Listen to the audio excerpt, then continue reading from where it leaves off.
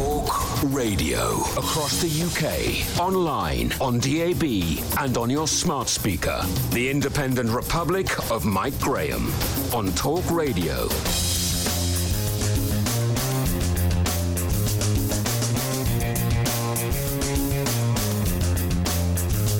Good morning and welcome to the Independent Republic of Mike Graham, the world headquarters of common sense, for yet another glorious day of telling it like it is and cutting through the nonsense of the world we find ourselves in. Because don't forget, out there you will find plenty of people telling you how awful it all is. You will find plenty of people telling you how not to look forward to Christmas. You'll find loads of people telling you it's all about Brexit, you know, the world has come to a complete end, it's all going to blow up in our faces and it's all our fault, apparently, here at Talk Radio and of course also in the Tory party. Once again, there's talk of dire consequences, empty shelves, jam-packed ports, catastrophic flooding. I mean, what is wrong with these people? Why is establishment Britain chock full of people who constantly want to warn everyone about terrible things that are about to happen to us? Since when did we become a country frightened of our own shadows? This morning, I will be once more assuring you that none of these mad theories will ever come true. Already we're hearing this morning that the deadlock that supposedly forced a couple of ports in Britain to turn away ships because they had no capacity to unload their goods has been fixed. So there's no need to worry that toys and electrical goods aren't going to be available for Christmas. But so what if they weren't?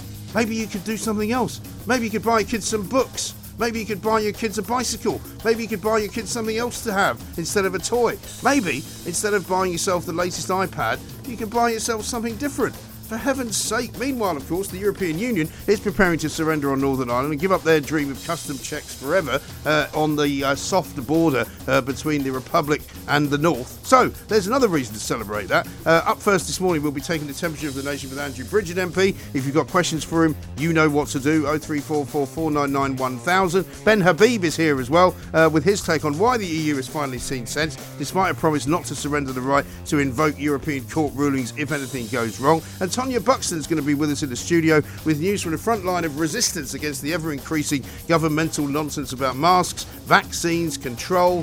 When is it all going to end, was my question. 03444 499 1000. Mike Yardley will bring us up to date on his situation. He's still recovering from a terrible reaction to the COVID jab, but he'll also bring us his thoughts on how we heal our divided nation. Because I think as we do get closer into the winter months and into Christmas, why not talk about why we should be more together than we should be separated? Plus, we'll be asking whether a court case involving spy cameras outside your neighbour's door could lead you to making a claim for compensation. Will Geddes will fill us in on that. And as ever, we need to hear from you out there in the big wide world. What are you hearing? What are you seeing? And what are you doing? Are the shelves empty? Are you panicking? Has life returned to normal? Have you got a full tank of petrol? Stop worrying, people. It's not a problem. You're listening to me, Mike Graham, on the fastest growing radio station on the planet. It is, of course, Talk Radio. Mid-morning with Mike Graham. Talk Radio. Welcome to the world headquarters of common sense. And I have to tell you that never before in the field of human conflict have we needed more common sense. Because so many people now seem to be absolutely determined to frighten the bejesus out of you, to frighten the hell out of you, to tell you what you won't be able to buy, how you won't be able to go anywhere, why you won't be able to get a train, why you won't be able to buy a car, why you won't be able to do anything at all that you would like to do. Why? Because nobody's going to let you, and we're going to run out of absolutely everything. For heaven's sake, it's not the way things are. Let's talk to Andrew Bridget, Conservative MP for North West Leicestershire. Andrew, very good morning to you. Morning, Mike. Now, I don't know about you, Andrew, but I'm very optimistic about Christmas. I'm very optimistic about what's coming up in the next few weeks. I'm not listening to these doom mongers who keep telling me we're going to run out of toilet roll and pasta and petrol and everything else. What's your take on it all? Well, I've actually been to the supermarket early this morning to get a few items for the week, and the shelves are fully stocked. And there's the thing. You know, what a surprise, same as it was the last time I went a week ago. Yeah, I mean, I keep reading these stories in newspapers about how we're running out of stuff, and I don't have... For the last 2 days, I've been asking people to ring in to show me and tell me that they can't find various things in supermarkets, and not one person has, because they can't. Well, I couldn't find anything I couldn't find. But I mean, I remember probably about 15 years ago being at the same supermarket, and there was a wild rumour going around that there was going to be a sugar shortage. And I only use about one bag of sugar a year. in a bit of cooking. Right. And I went around the supermarkets, and everyone had bought 2 bags of sugar. And sure enough, when I got round to where the sugar was, and I didn't want to buy any anyway, there wasn't any, but everyone had got 2 years' supply in their shopping trolleys.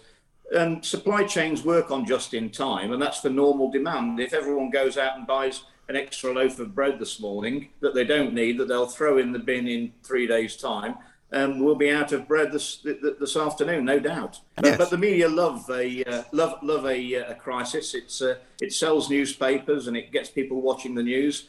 And I think the public are in a vulnerable psychological position. I think COVID has affected the national psyche, and it's probably made people more prone to this sort of scaremongering. Yeah. I mean, I don't wish to particularly single out one particular newspaper, but on one front of one paper this morning, backlog at biggest port forces ships to turn away. Britain faces Christmas shortages, industry says. So I think the industries are not helping this matter either, because I see some quite greedy people when I look out there in the big wide world, because I reckon some of these industries have worked out if you complain that you're under pressure because of the supply chain problems, the government's going to bail you out. And they're going to give you a loan so that you can continue to do business without having to spend any of your own money. And then we've got Britain faces catastrophic consequences of climate change, and we're going to have terrible catastrophic flooding, according to somebody called Emma Howard Boyd, who is some kind of environmental expert. Well, I think one of the overplaying of the so-called climate emergency, I think it doesn't take into account the resilience and the innovative nature of the public and our scientists. We've faced lots of challenges historically. We're still here, and we'll get through this. But I mean, the fact that you read statistics that say that a third of under 16s are lying in bed worrying that they've got no future because of this climate emergency. It's very, very irresponsible reporting, quite honestly. And again, it's all part of this.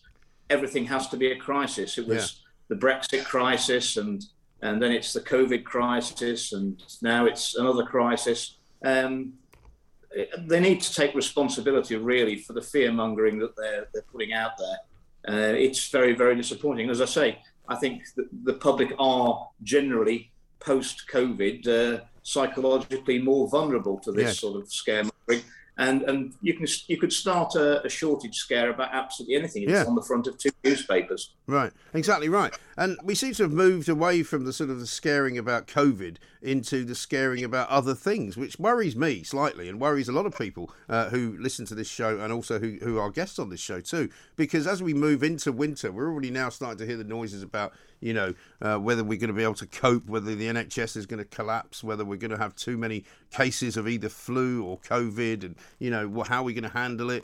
I don't know when we became so kind of pessimistic. Well, the fact is that given the level of vaccination in this country, and boosters are now going out to the vulnerable, if we can't cope in this country with COVID and learn to live with it, there is no hope for anybody else around the world, because we've got some of the highest vaccination rates that have been witnessed around the world. So there is no hope for anyone if we can't get through this. But again, it's the media jumping on absolutely everything. And your listeners might note that we actually had no deaths from flu whatsoever in the last 18 months. They've all been COVID. So now flu's come back, apparently. Well, I mean, I'm not sure I'm fully on board with that scenario, because I think there may well have been people who died from flu, but apparently they didn't count as people dying from flu. They got counted as something else. Indeed. So I think we're not being told everything, and a lot of what the public are being told is disinformation, quite honestly. Yes. We need to get on, keep calm and carry on, Mark. Yeah. No, I think that's absolutely right. And whenever you come on this show, Andrew, people are always very dismissive. Well, not very many people, but some people are dismissive of how sort of blasé you are. But it's not about being blasé, in my view. It's about just being confident about the country we live in. It's about being confident that the government, no matter what they may have got wrong in the past, and we'll come on to that in a minute, is certainly the best government for us to have right now, because we certainly wouldn't want Keir Starmer driving the lorry, would you?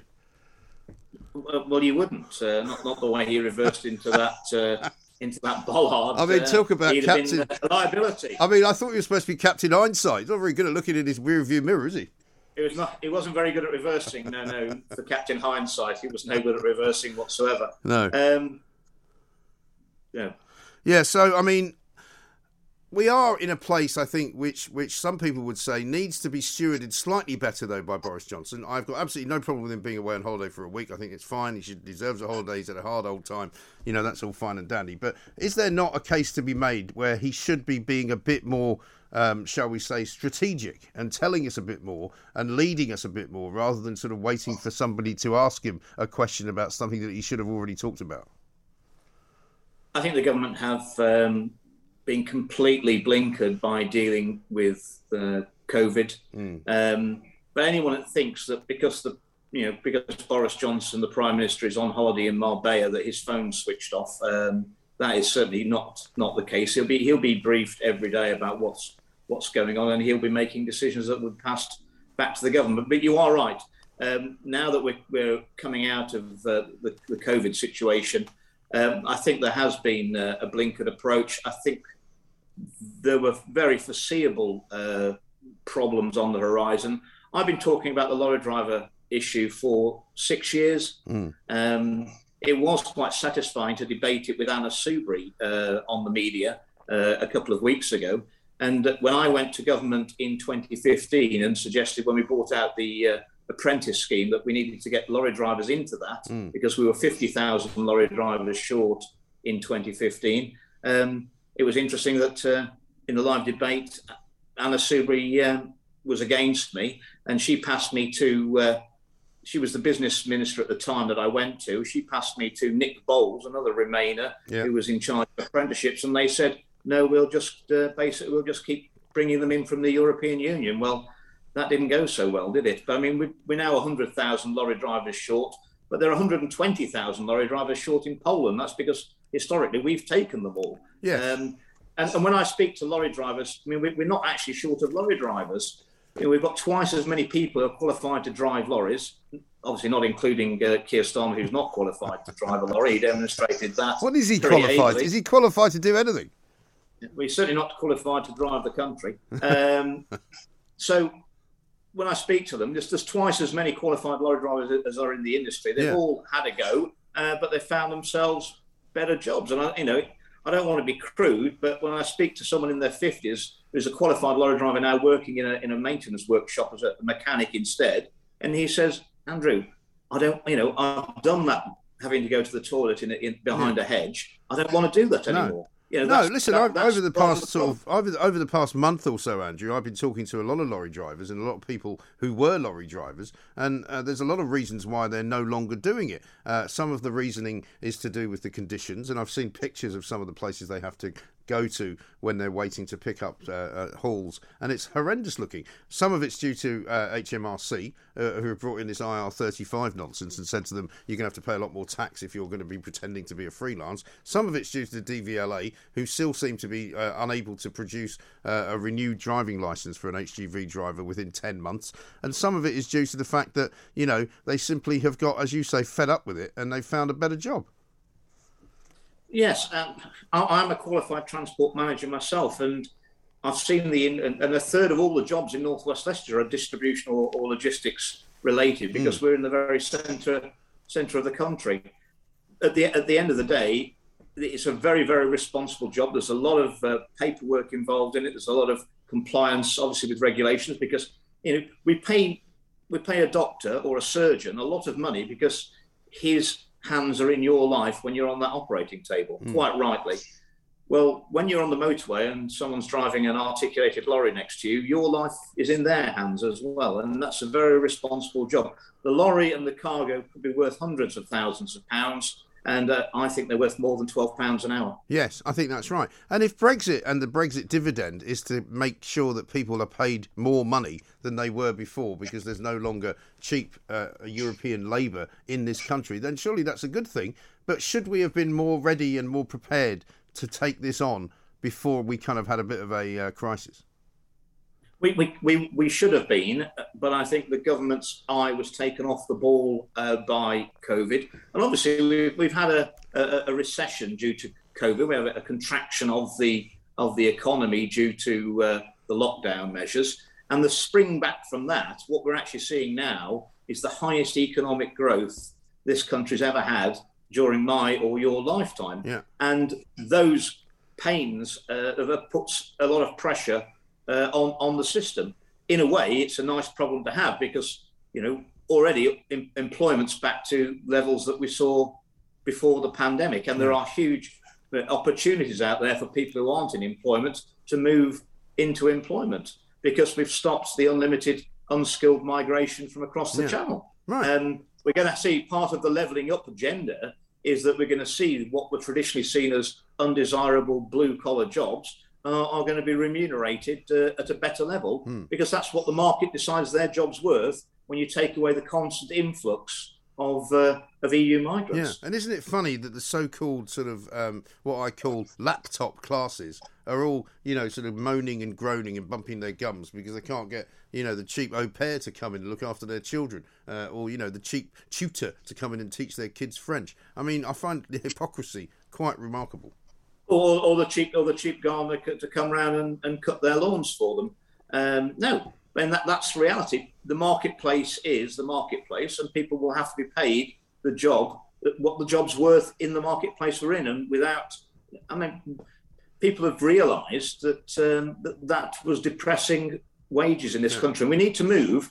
I mean, obviously, the more you pay people, the better management that they get, and the faster the returns on automation to help improve the productivity of that job. We're going to need to move from a low-wage, low-productivity economy, which we've been in part due to unlimited migration of unskilled and semi-skilled workers from the EU for decades, into a high-wage, high-productivity economy. And it's okay saying, well, every time we let someone into the country, they're not only a worker, that they'll probably have dependents, and they're going to be consumers themselves. So they're going to need a house. They're going to need to go to the doctors. They're going to consume things. So the GDP of the country grows. But the real measure of the wealth of the country actually is the GDP per capita, how much we're generating per person. That's about the real wealth of the country. And that's been pretty static for a very long time. And that's what we're going to see increasing now. OK. Stay with us, Andrew, if you can. I've got a couple of other questions for you, a couple of other issues I want to raise with you. Andrew Bridges is here with us, Conservative MP for North West and Leicestershire. If you've got questions for him, put them to me. I'll put them to him. This is how democracy works. This is Talk Radio. This is Talk Radio. Across the UK. Online, on DAB+, and on the Talk Radio app. The Independent Republic of Mike Graham.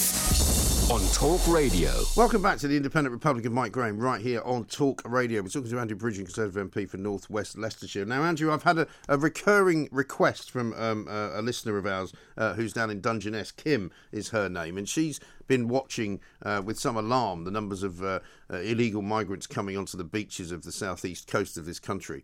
Many of them are the people that we don't even know about. They just literally get off a boat, walk into town, and never to be seen again. But she's apparently been trying to get out of Damien Collins, MP, what it is about the bill which is being put through, supposedly in this term, and she's getting the impression that it's not going through in this term, which is going to make it more difficult for these guys to come here. Is it the case that that bill in question that the Home Office and Privy Patel are trying to put together is not going to be voted upon until basically the spring? Well, I've spoken to colleagues about this. Obviously, the bill has to go through the Houses of Parliament.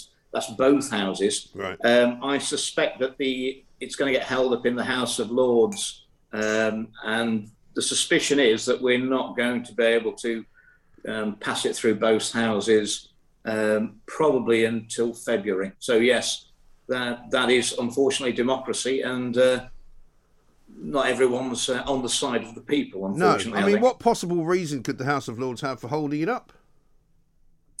The House of Lords is not under Conservative control. We do not have a majority of the votes in the House of Lords.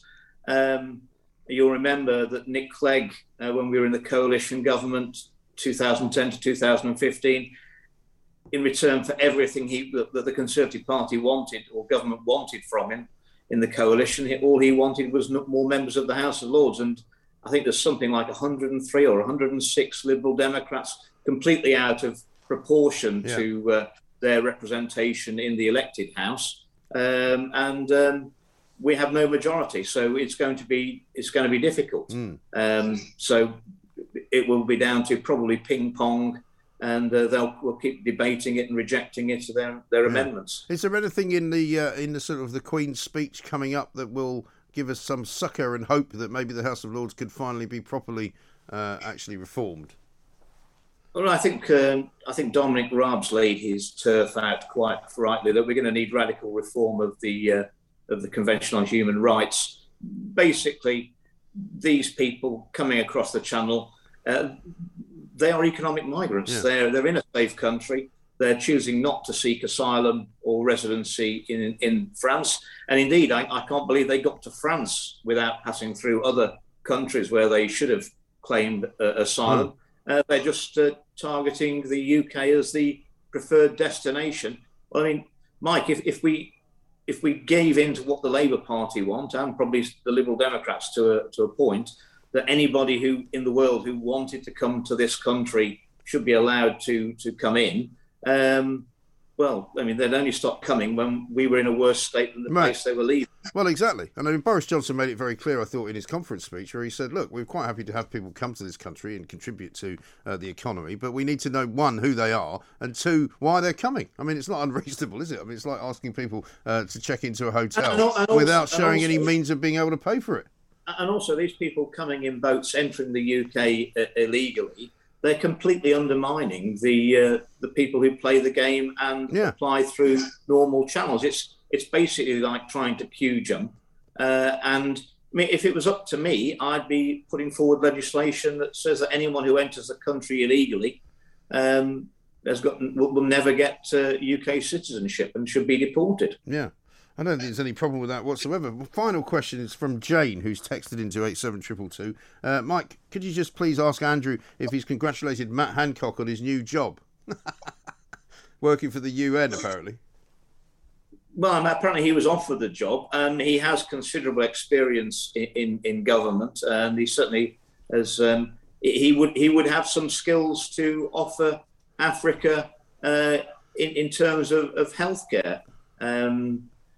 He's clearly not going to be coming back into the government for a while, and I suppose it is a use if they think that he has the skills that they want. Why shouldn't he be allowed to go and do that? Okay.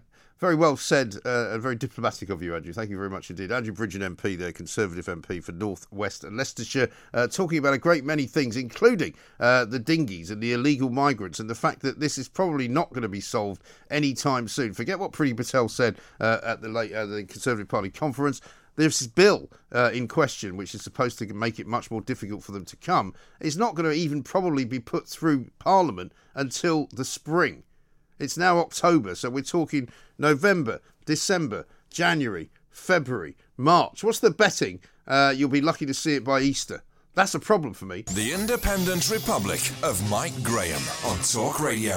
Now, you might have watched the football last night. You may or may not have bothered to watch the football last night. By all accounts, it wasn't a particularly brilliant game. It was England 1, Hungary 1. The highlight of it all, and probably not the right word, probably the low light of it all, was the crowd. Because, as ever, the Hungarian fans came and caused a bit of trouble. Now, unfortunately for the Hungarian fans, I'm sure they're not all horrible, nasty people, but some of them definitely are. But one of the problems with what happened at Wembley last night was, as you can see if you're watching on our television screen right now, the police basically cowered in fear in front of a bunch of thugs from Hungary. You can see them walking backwards. You can see them sort of attempting to wave sticks at them. But basically, you can see the mob of Hungarian thugs marching upon the police, advancing upon the police, and basically chasing them out of the stadium to the point where they end up running down the back stairs. I mean, are the police in this country fit for purpose in any way, shape or form? They're very good at roughing up anti-vax demonstrations. They're very good at roughing up people that they don't like. But when it comes to actually fighting off football thugs, they don't seem to know quite what to do or how to do it. I mean, Cressida Dick, I'm sorry, she should be out anyway. Plank of the Week features Cressida Dick, you might not be surprised to know. And here's another example of how the Metropolitan Police in this country, in this day and age, wearing little caps and sort of waving, nightsticks around, are just hopeless. I mean, if you can't go into a crowd of football hooligans and arrest a few people and drag them out and not really worrying particularly whether they hurt themselves on the way down the stairs. What is the point? What is the point, I ask you? A man that knows a thing or two about security at big events is Will Geddes. He's here with us now. Will, a very good morning to you. Good morning, Mike. I don't know whether you've seen that video, Will, but it seems an incredible lack of perspicacity and a lack of kind of measure from the police. They don't seem to know how to deal with the crowd. Yeah, this was a really interesting one. I've seen only a bit of footage on it, Mike, this morning, and from what I can see, very, very heavy-handed tactics. Quite often, certainly with the policing of games, you've got a number of different security components. You obviously have the police, you have stewards, and you also have the stadium security. Right. But what I could see here was, you try and isolate a particular group if they're troublesome or they're going to cause some chaos. And you try and deal with it as discreetly as possible because, you're going to have a lot of families that are going to games right. and they don't want to see this kind of violence going on and certainly not batons being waved about and beating people up. Right. But the point is that the police, surely, if they are going to do that, they need to make it happen. They need to make it work. They need to go, right, here's the thing. We're going to go in and get those 4 guys and we're going to pull them out. And they should have some strategy for doing that. What I don't want to see is the police effectively being chased away. Yeah, no, that wasn't impressive, was it? I mean, certainly in terms of, the police morale, it seems to be almost every day now, Mike, we're hearing a bad story about the police. And there's some serious wake-up calls here that they've got to deal with these things decisively. They've got to go in, manage it, manage any kind of threat, and remove it from everybody else that could potentially be affected by it. So running away, not really the best tactic. It really isn't. It doesn't really inspire confidence. It really doesn't, no. But listen, the real reason we got you on here this morning, Will, was to talk about what I find to be a quite fascinating case. A woman is apparently claiming that her next-door neighbour's camera doorbell scenario has somehow broken her data protection privacy law, and she's actually suing for some kind of compensation. She's basically saying that because his smart doorbell cameras show what she's doing, that somehow she is being a victim or being portrayed as a victim here, and it could mean that if you've got one of these cameras, you're in trouble. Well, it means that you've got to be careful if you've got your cameras, and she may have a very good case. It seems that she does in this instance. However, I don't think necessarily the homeowner, the person who owns the cameras, was intending to invade on her privacy. No. But I'm not a huge fan of Internet of Things, Mike, as you know. I've talked about this with you both on the show, but also personally about it. And it's something that we've got to be very careful about. When it comes to CCTV, whether it be your Ring doorbell, your Nest, or whether it be a hardwired sort of CCTV system, you've got to make sure that you don't intrude on other people's privacy. Right. Now, the problem with Ring is that you can listen live to it, as you can with most CCTV cameras, but especially with Ring, it's an affordable option. So she may have good reasons to feel that she is being overheard, eavesdropped, spied on, because it wasn't just the doorbell. This guy had a lot of Ring camera devices around his home and on the corners of it. And so is it more about what he can hear rather than what he can see, or is it both? It's both, Mike. Right. It's both. So, if you are putting CCTV around your house, and that, maybe to protect your car, as it was that this particular individual says it was in his instance, you've got to make sure that the view of the camera doesn't intrude or invade into other people's property. So certainly not looking into other people's windows, not even encroaching into their gardens or their property line. And, one of the things that you have to be considerate to is if they're kind of covert or they're hidden cameras, you need to have some kind of sticker in your window or signage that just alerts people. And I mean, and that in itself is a good deterrent, certainly, to any kind of criminal. Yes, no, I think that's true. Because the facts of the matter here is that a judge has actually found that John Woodward's use of his cameras did break data laws and did amount to harassment of this woman who happens to be a doctor. And she claims she was forced to move out. But she could be getting 100,000 quid out of this. Well, she could be, yeah, but I think this is kind of a case example which this judge wants to push forward.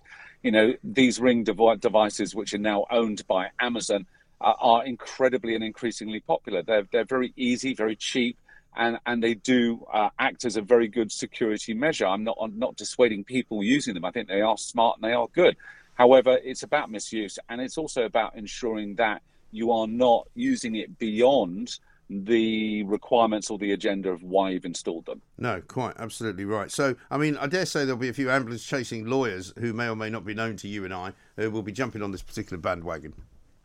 Yeah, every possibility. So, I mean, if any of the viewers and the listeners have actually got Ring doorbells, or if they've got those peripheral devices, those additional cameras, not the ones just on their doors, but the cameras which are on the outside of their buildings, have a good look at those cameras through your live view on your app, on your device, whether that be your computer or your phone for that matter, and have a look and see whether it is intruding into your neighbour's space. If it is, then you need to get a step ladder out this evening and just adjust it and make sure, or even just mention to your neighbours and say, look, I'm really conscious I'm not intruding on your privacy. Right. I will adjust my cameras accordingly. But make sure you write that in an email so you've got an audit trail to show that you are doing the best you possibly can. Exactly right. And presumably the manufacturers of these devices will perhaps think about how they now sell them, because presumably they're going to have to talk people through all that and say, look, we're going to have to set them up in such a way that you don't see something you shouldn't, or that you don't lay yourself open for this kind of problem. Yeah, no, I haven't actually been on Ring's website this morning, but I would imagine, being a big enough company owned by Amazon, that they will have a section, albeit it's probably not that easy to find, which talks about, in the installation process, the things you've got to be considerate for. Now, that will adjust and alter around the world. We have very different privacy laws, for example, Mike, here than we do in the United States, as you know. So we need to adapt it accordingly. So just be sensible. I mean, for companies that are using Ring, particularly the cameras, which are the peripherals, not just the doorbell, they need to have signage up. Certainly if they have visitors to that building that says we have CCTV in operation. We're kind of blind to it these days, but in most places that have it, there is a legal requirement to have that in place. Okay, good stuff. Will, thank you very much indeed for your help. We'll get his security expert there. If you've got one of these cameras, you might want to check it out and make sure that your neighbour's not going to hit you up for a £100,000 bill, because that would be a very unfortunate Christmas present that would not come early or be very welcome, would it?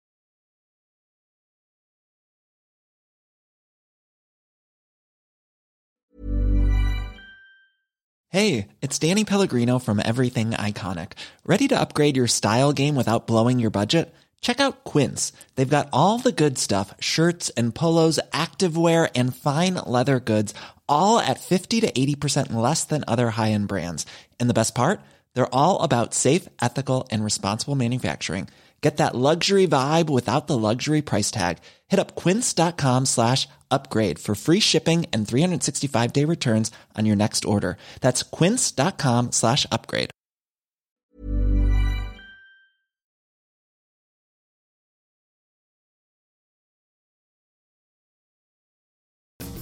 The Independent Republic of Mike Graham on Talk Radio. Tonya Buxton is here. Very good morning to you. Good morning to you. How the devil are you? I'm good. I'm feeling feisty today. I'm uplifted by your words. Good. I feel like I'm ready to do a positive battle. Let's. You know what? Lawrence Fox was here yesterday, right? He came in to do planks, which he'll be back doing very shortly. And I said, and we went for a drink afterwards. I said, it feels like we're in the resistance. Yeah, it feels like you're fighting this kind of battle every day against the doom and the gloom and the people who say that, well, you don't know anything. What do you know? I mean, you're always getting, aren't you? Oh, my Why goodness. are you talking about stuff? Why am I You're talking just about a stuff? chef. I'm just a cook. What do I know? Nothing to do with the fact that I've got to the grand old age of 53. I have 4 children. I've had 4 different types of jobs, which included being a school teacher in Tottenham. All the information I read more than anything. One of the main things is, if I was going to go in for a knee operation, Mike, I would get a consultant to tell me, a couple of consultants. Yeah. And from what the 2 consultants says, I would make my decisions about my life, my children, my body. Right. We can't do that anymore. No. You have to have a degree in science, and it's got to be the right science as well. But the weird thing is it's people who don't have any of that, but who say, well, you have to listen to the experts. And you go, well, which experts are they? Exactly. Like Neil Ferguson, who actually studied physics and is now teaching us about viruses, which he knows nothing about, teaching us about medicine, which he knows nothing about, making rules about how we should behave, which he also knows nothing about. I completely agree with you. And the thing is, when this report came out, the Health Committee report came out, you're reading it and you're trying really, really hard not to let your blood pressure go up, because it's a complete whitewash. They've completely ignored what has caused the huge amount of damage that's happened, not just in Britain, but across the world, apart from a few places, like Sweden, Florida and Texas. They've completely ignored the kind of the worldwide evidence that shows that lockdowns do not work. Right. It was lockdowns that did the damage. And they've not said that. And the whole British media, apart from this station and a couple of television stations, one particular television station, have not ask any of the questions apart from why didn't you lock down earlier? Yeah. I mean, that question... That's their only conclusion, isn't it? That question makes me want to just go insane. I mean, don't you understand? That's what did the damage. Yeah. The people that are dying now of underdiagnosed and untreated cancers and a whole plethora of illnesses they are dying because of lockdown. Yeah.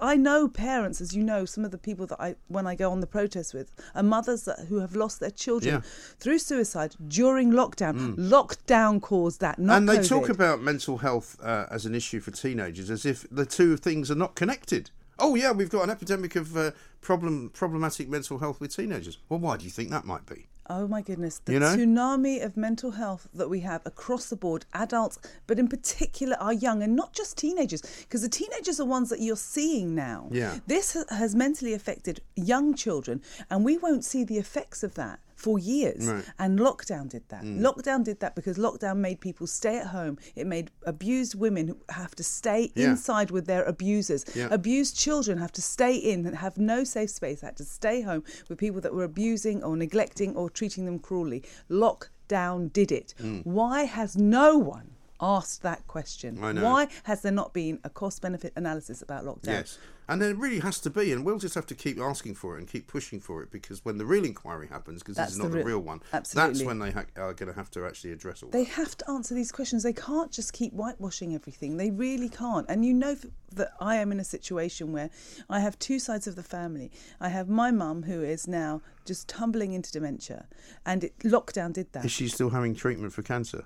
My mother-in-law is in hospital. Yeah, my mother-in-law on the other side is yes, she's still having treatment, and all of this, all the suffering that she's having at the moment is purely due to the fact that her doctor was one of the really, really negligent GPs. Yeah. There's some amazing GPs, and I know amazing GPs, so this is not all at them, but there are some really vile, negligent, awful GPs. Yes. And she is in this predicament because her GP would not see her for 6 months. I had a call having yesterday. Phone consultations. I had a call yesterday from a man who was talking. He didn't want to reveal exactly who it was that was his relative, but it was his relative's child, who was born basically with a hole in the heart, and they didn't know for a year because the child was never examined. Unbelievable. Right? And now the child has to have undergo open heart surgery. He's got 3 holes in his heart, which he's had for a year, and he's lucky he's still alive. Very lucky to be alive. And it's just horrific that this is the case, that you can't get seen. And even now you go into hospitals and you're only allowed to go and visit someone. It doesn't matter how sick they are or what's going on. You're only allowed to go in and visit them twice a week. So they are sitting alone, and they are getting successively worse because the whole thing about, especially when you've got an illness like something like cancer or something, you need visitors to rise your spirits, to give you hope, and you can only have someone visit you for 2 hours twice a week. Yeah. And it's got to be the same person as well. A nominated individual. Where is this coming from? Is COVID not flu? Right. Why are they continuing this? And this is where, when I've had people within the NHS, so people working on the ground within the NHS, I've come across some absolutely amazing people. But whoever's coming up with this I sent a very imploring letter to the matron of this particular ward, and I just got a standard note. It's COVID. This is what we've got to do. We've got to save lives. Yeah. But you're killing someone I know by this process. And also this still nonsensical kind of, I know this is far less important, but yet still for the country's sake important, civil servants who are all working from home. Oh, outrageous. I was at a do last night in Canary Wharf talking to some old colleagues from the newspaper business, right? And I'm not going to mention the paper, but they have said, the management of the company have said, we're never having you back in the office, ever. And I'm going, sorry? What? What, you're going to run a newspaper, which is already in pretty serious decline, without having anybody here? And they've just accepted it, and they're going, it's quite good, really. And I'm like, what?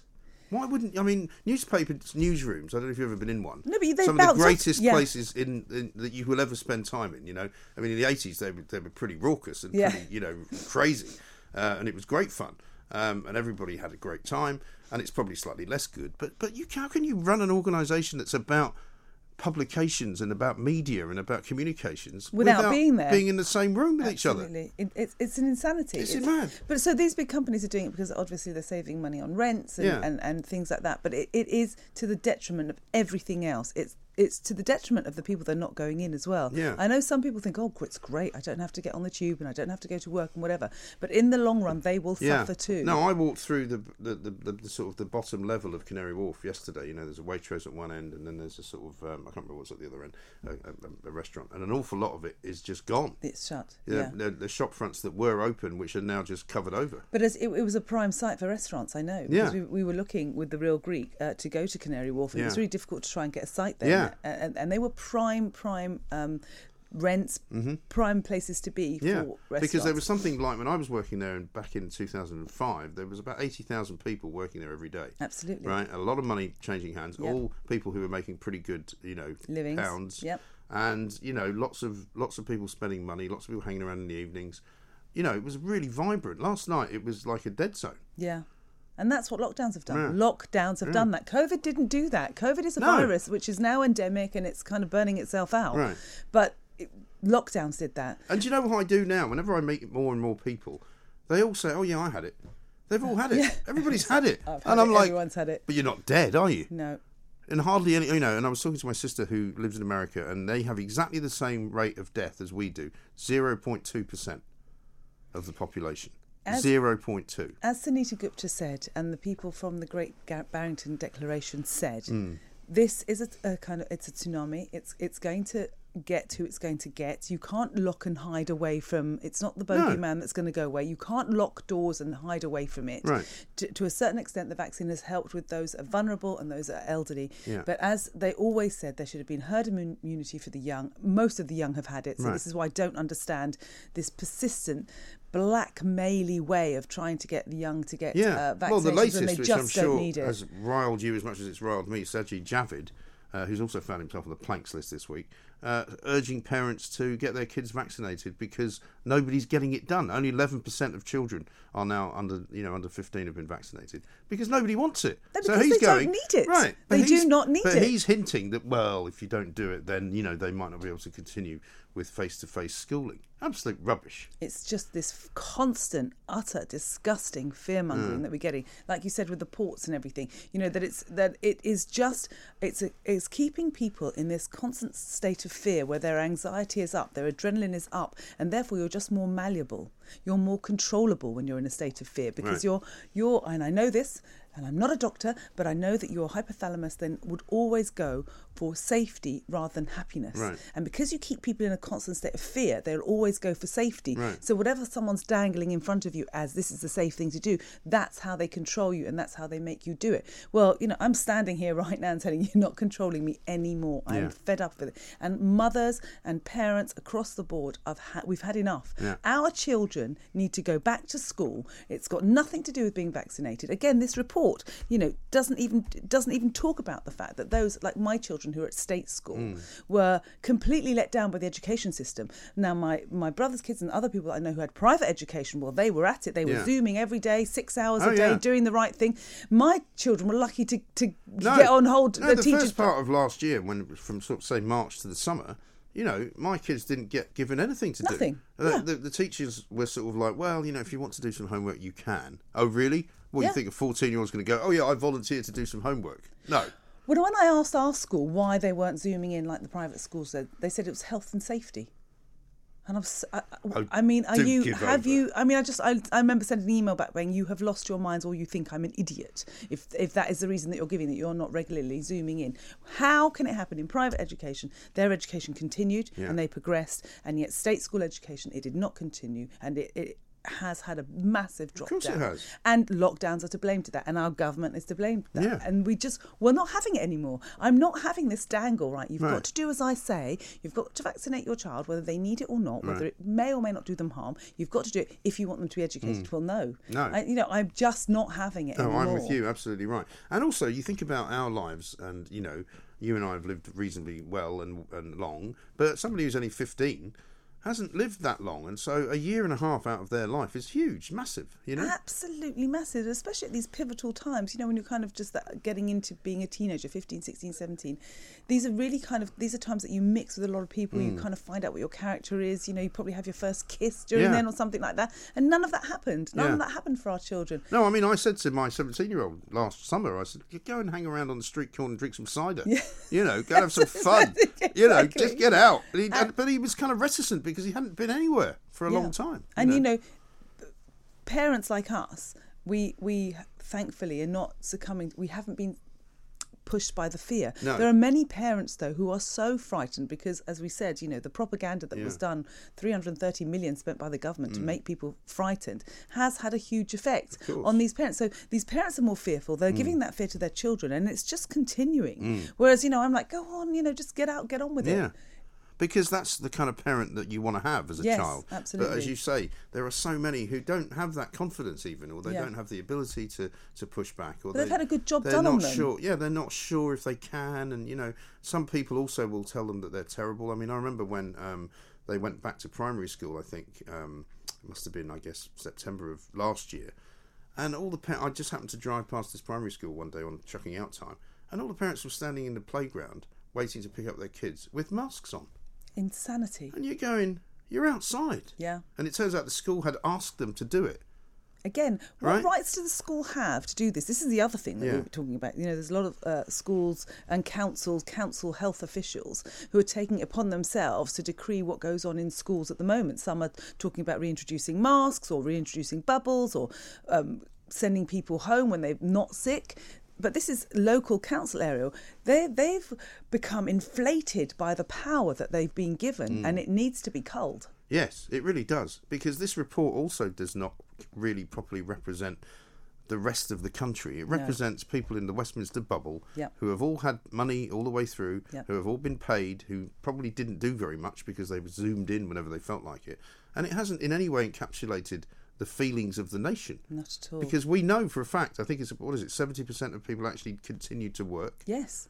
Not at home, but actually doing their proper job. And mainly serve. Yeah. Serve those people, those elitists that stayed home and Zoomed and did things like that. So those, you know, funny how, you know, COVID doesn't affect a delivery driver or a takeaway driver or a supermarket worker. I don't think there's hardly any cases of people who were working in supermarkets getting COVID. Absolutely, hardly any. None at all. And so then I don't know if you heard Vaughan Gethin, the Welsh health guy, who was on with Julia the other morning, and she was saying, you know, please show me the evidence why you're introducing vaccine passports. He couldn't do it because there is no evidence. There is absolutely and do you know what he said? Evidence. He said, well, we know that nightclubs are places where COVID spreads, and I'm going, well, hang on, they've all been shut. Yes, how do they know? How do they know that? So how do you know that? And if somebody's vaccinated, you can't stop them spreading it anyway. So what's the point? No, vaccine passports are the most horrific thing to come into play at the moment. And anybody who's playing that game is going to regret it greatly. Yes. Not just for themselves, but for their children and for the way this country is continuing. Vaccine passports are an anathema and they must never, ever be introduced. And we must stand up as people. You know, this kind of lethargy that people have, well, it's all right. Oh, might as well. I've been vaxxed, so I might as well. It's got nothing to do with whether you've been vaxxed or you've not been vaxxed. They must not come into play. They are dangerous, they are dictatorial, and they will damage our society as we know and love to live it. Yes. This must not happen. It must not happen, and it's for us and others. And I think actually the children's vaccinations was the tipping point. I mean, Laura Dozzle was here yesterday, and we kind of thought and said at the same time, people just said no. That's the line. The line is now crossed, and we're not going over it. Yeah, and actually not only are we not going over that children's line, we're actually bringing it all the way back now. All the way back. You know, we let you push and nudge us too far, and now we're pulling it back. We've had enough. Yeah. We want to go back to pre-COVID times. That is the life that I cherished, being a British person living in Great Britain. That's the life I cherish, and I will not give an inch of it anymore. I am fed up of it.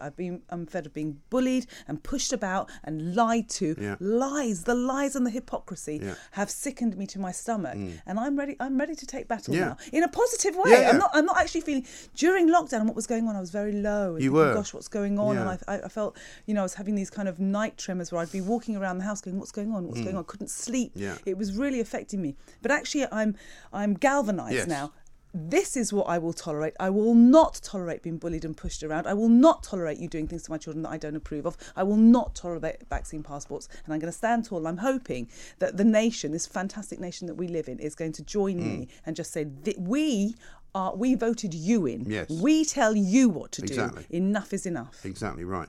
And you mentioned your mother earlier. She's in Cyprus, I presume, still. Yes. How are things there? Because you were a bit disappointed when you went there, weren't you? I'm really, really disappointed in what's going on in Cyprus. Cyprus is a show your papers place. You can't go anywhere. They've bullied the people so much because what they do is they fine them.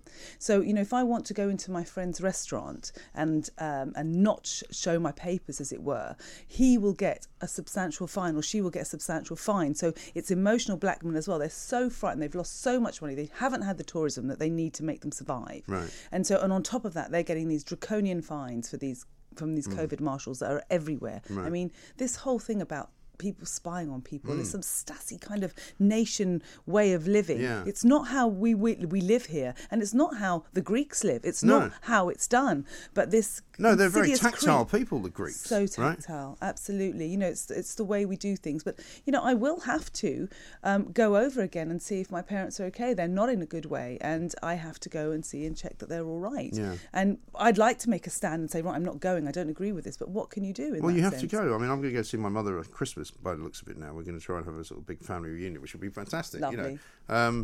And I'm hoping that by the time that comes, there won't be any of this rubbish about testing this, testing that. There won't be if we stand up to it. They keep doing away with different, suddenly now you don't have to quarantine if you're coming from a red list country. Well, why?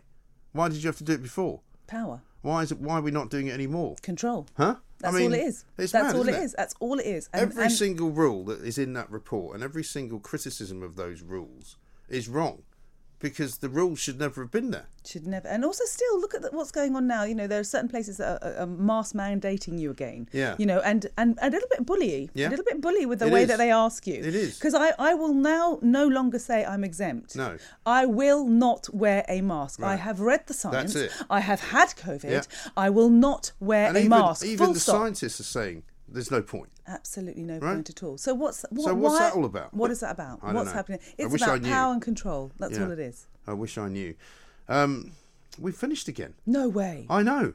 Had so much to talk about. Well, you want to mention anything quickly before we stop? I just wanted to mention a little bit about this blackfishing thing. Okay. With Jessie Nelson, that Right. all the people that were coming out and hashtag be kind to her when she talked about the fact that she was almost suicidal and she has such issues with her body confidence and the way she looks, and all these people that came up and said, her mental health is really important, are the same people that are now saying that she's blackfishing, which is a new word. I think I haven't heard that. What is that? a new made-up word, which means that if you try to, Because I've heard of catfishing. no, this is blackfishing. Right. And what it means is, so if you've got a tan and you plait your hair, then Right. you're culturally appropriating somebody else's culture. And in this video that she did with Nicki Minaj, she's got plaited hair and she's quite tanned in it, and they're saying that she's, trying to pretend to be a black person, and so it's a racist thing that she's doing.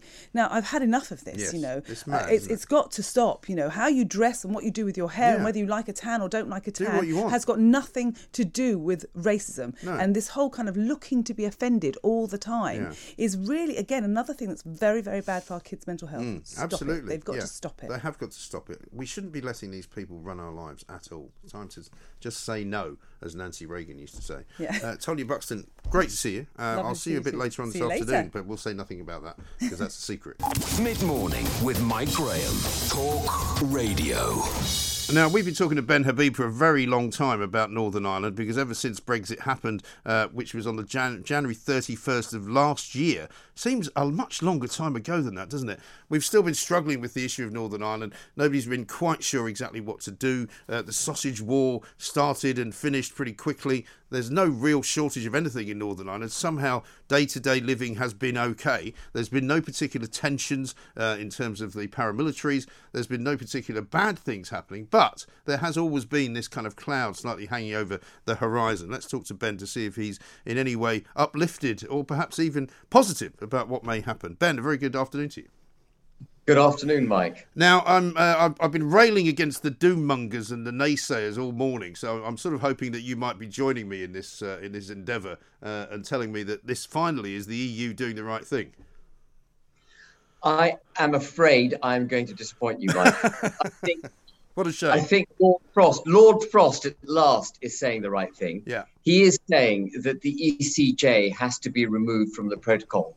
And actually, in that one step, if he can stay firm on that one demand, if he can remove the ECJ from having supremacy over the protocol and therefore 800 laws and regulations in Northern Ireland, I think we would have won the battle of the protocol. But that is not what we're going to get from the EU today. What we're going to get from the EU today is actually an attempt to further increase their influence over Northern Ireland. And they're going to do it effectively by gilding the lily, pretending that they're allowing more stuff into Northern Ireland from Great Britain, but actually capturing Northern Ireland by giving it representation, as he's indicated they would, representation in the EU itself. And by doing that, they will justify the capture of Northern Ireland. That's what this is all about. Let's just get one thing straight. This is not about people in Northern Ireland starving. People in Northern Ireland will get their food. The question is, will they get their food from Great Britain, their medicines from Great Britain, or are they going to get their food and medicines from Ireland and the European Union? What the EU wants is to pivot Northern Ireland increasingly away from Great Britain, looking south and looking towards the EU for its long-term future. And the game here is to take Northern Ireland over.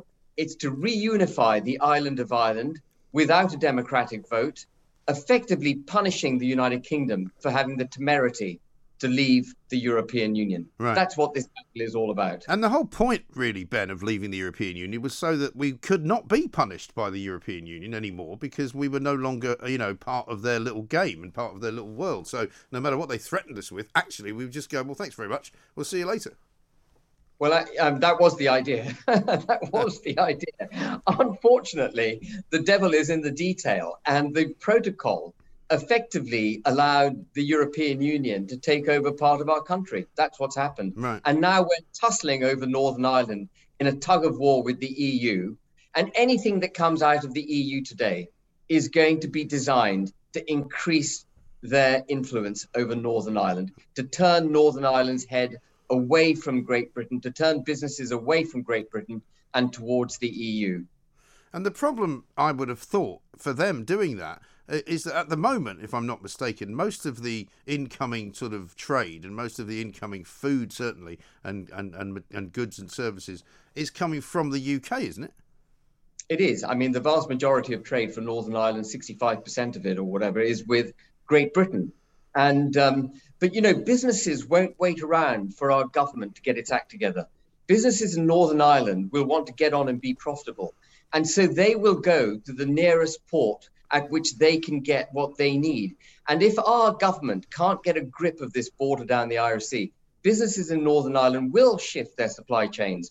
It's no accident. People have talked a lot about Article 16. It's no accident that there are 3 reasons pursuant to which we as a country have the right to invoke Article 16 and suspend the protocol. And those 3 reasons are societal damage to Northern Ireland, economic damage to Northern Ireland, but one very important 3rd reason, and that is if supply chains for Northern Ireland begin to shift away from Great Britain. So when that protocol was negotiated, our government could see that supply chains could be changed, could vary, could be moved away from Great Britain to to Ireland. And the reason we fretted about it, and the reason it's in Article 16 as a right, giving us the right to suspend the protocol, is because it's through that shifting supply chain that they will economically capture Northern Ireland. Now, Lord Frost has repeatedly said that grounds already exist for invoking Article 16. Right. But basically, Lord Frost has said we have the right as a country to invoke it because Northern Ireland is being economically damaged by this arrangement, and yet we haven't invoked it. It's a gross dereliction of duty on the part of our ministers. And so their kind of suggestion or their insistence of keeping, sort of legal links, if you like, with Northern Ireland so that the judges of the EU can still have jurisdiction over it. I mean, what does that actually mean in practice? In practice, that means that the laws and regulations of Northern Ireland are not the same as the rest of the United Kingdom. Right. British citizens in Northern Ireland do not answer up to the British Supreme Court. They answer up to the European Court of Justice, and that effectively Northern Ireland is not part of the UK. Now, I don't want to be moved to hyperbole, but what's happened here is an annexation of Northern Ireland. It's the takeover of part of the United Kingdom by the European Union through the back door. Yes. And that can't be allowed, can it? It shouldn't be allowed. You know, we went to war over this kind of thing back in 1939. Absolutely right. And I mean, in the meantime, I suppose you've also got the French who are rattling their sabres quite a lot, talking about the fishing wars and trying to get support from other countries in the EU to somehow fight Britain over our reluctance to give them the rights to fish in our waters with lots of little boats. Yeah, and, you know, the French are a real problem at the moment. I think our relationship with France has never been brilliant, but it's at an all-time, I can't say an all-time low. We haven't come to fisticuffs yet, but it is at a very low ebb. And think about our relationship with France for a second. This is a country that's taken £200 million off the UK in the last couple of years to try to curb its illegal immigrant flow to the UK and done nothing about it. Its police have stood by while thousands of illegal immigrants have crossed the North Sea to enter our country. This is a country that actually has 800 of the 1,700 fishing licenses that have been issued to EU member states and is kicking up a real stink, threatening to cut electricity off to Jersey just because there's a dispute over 35 licenses. Let's get this into proportion. They have 800 fishing licenses that come into our territorial water with their massive boats, take what they like, not checked by British Coast Guard or anything, take it back to France, and yet here they are threatening to cut electricity off to Jersey because we won't grant them 35 licenses. Right. And what are they paying for these licenses that they've got? No, they have a right to these licenses under the terms of the Trade and Cooperation Agreement. What these fishermen effectively have to do is to evidence that they used to fish in those waters before the United Kingdom left the EU. And there are 35 small boats which can't prove it. And so that's where the dispute is. But they've got 800 boats altogether, Mike, coming into our waters. And it's the big boats that come in, indiscriminately kill our fish. I don't know if you know about the sort of the way they electrify fish in our waters, but they'll put an electrical charge down, which will kill everything in 1 square mile. They talk about the need to protect the environment. What do you think it does to the United Kingdom's biggest natural resource if you electrocute everything in 1 square mile? It's an utter environmental disaster. Well, it's horrendous. I mean, I don't know if you've seen that documentary Seaspiracy, which was put together and executive produced by Del Vince. It's extraordinary what is done to the sea. You don't realise quite how big these factory boats are. And not only do they dredge and or electrocute every single fish in the water, but they drag the net across the seabed, which also completely destroys everything that is on the seabed. Absolutely. It's gratuitous, indiscriminate killing of the United Kingdom's greatest natural resource. So if the Prime Minister is so keen on net zero, can he please get a grip of fishing? Because that's a natural resource which used to be in abundance and could be in abundance again if we just develop the courage to tell these French fishermen and other EU member states to get out of our water. Remember, Mike, we're talking about our territorial water. Exactly. And I don't know whether this is a bit of a stupid question, but why can't they just go a bit further south and start fishing in the Spanish waters? Is there no fish down there? Well, the British waters are the richest. That's why they're so keen on coming into our water. Yeah. But by the way, their plundering is not restricted to just British waters. They have done deals like this with African states where they have denuded the coast, the water off the coast of a number of African states where they've just treated them with absolutely no respect, fishing them dry, if you like. No, the EU is a mercantilist trader. It doesn't want a level, all this nonsense about a level playing field is just that nonsense. Yeah. What they want is, and I'm going to use an evocative word again, forgive me, what they want to do is rape their counterparties in trade. That's how they see it. This isn't about balanced trade with the EU. This is about the detriment of the United Kingdom for the benefit of the European Union. And that applies to these African states as well. Absolutely right. And they are a sort of insatiable beast in that way, aren't they? They just need more and more and more, because as they look around the EU, particularly to the east, where Poland have now had a ruling that their laws are actually more important than anything that comes out of Brussels, which is interesting. They've got quite a loose grip on quite a lot of that part of it, haven't they?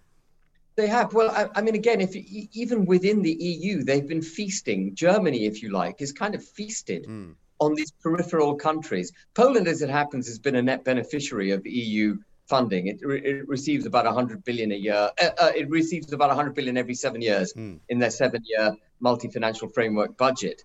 But, if you look at the way trade balances are spread across the European Union, Germany is by far the biggest exporter. And the importers are all the countries that are in financial trouble that we know about. Portugal, Spain, Italy, Greece, obviously, famously, but also France. Germany has sucked the lifeblood out of these countries. And Poland is well aware of what's gone on. And that's why the Polish courts are stamping their authority now. And remember, Poland is a country that spent 40 years behind the Iron Curtain. It knows what it likes to. It knows what it's like to be a small cog in an otherwise uncaring supranational entity. Right. It will not allow that to happen to its own country again. Absolutely. And just to finish up on Lord Frost, what's the sort of time frame you're expecting, Ben, on this? Are you seeing something happening properly this week, do you think? Well, it's interesting. We were due to have our appeal. We're running this judicial review of the protocol in the Irish courts. We were due to have an appeal on Monday. And the Irish Appeals Court deferred the hearing pending, I'm told, very odd, pending what emerges from the European Union this week. Oh, yeah.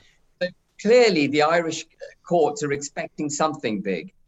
I think it will be big, but I don't think it's going to move the United Kingdom in the direction that any unionist would want. It's going to be a move towards nationalism within Ireland. And Lord Frost now needs to come up with a definitive timetable pursuant to which he will invoke Article 16. The Prime Minister and Lord Frost have repeatedly said, we won't hesitate to invoke Article 16. All they've done is hesitate.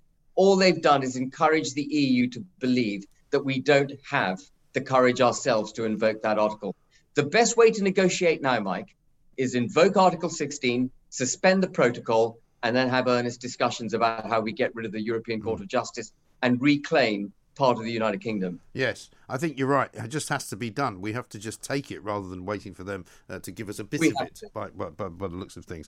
Ben, great to talk to you. Thank you very much indeed. Ben Habib, businessman, chairman of Brexit Watch, of course. Also a man who has a great deal of interest in the Northern Irish situation, not least because of a lawsuit that he filed to try and make sure that the UK did not allow Northern Ireland to disappear off into some kind of nether state of neither here nor there, which didn't really begin to cover what was supposed to happen after January 31st, 2020, when we left the European Union. After all, you can't just leave Northern Ireland hanging. So now the time has come, as Ben says, probably to invoke Article 16 and just take it all back. Simple as that. Talk Radio. Across the UK, online, on DAB and on your smart speaker.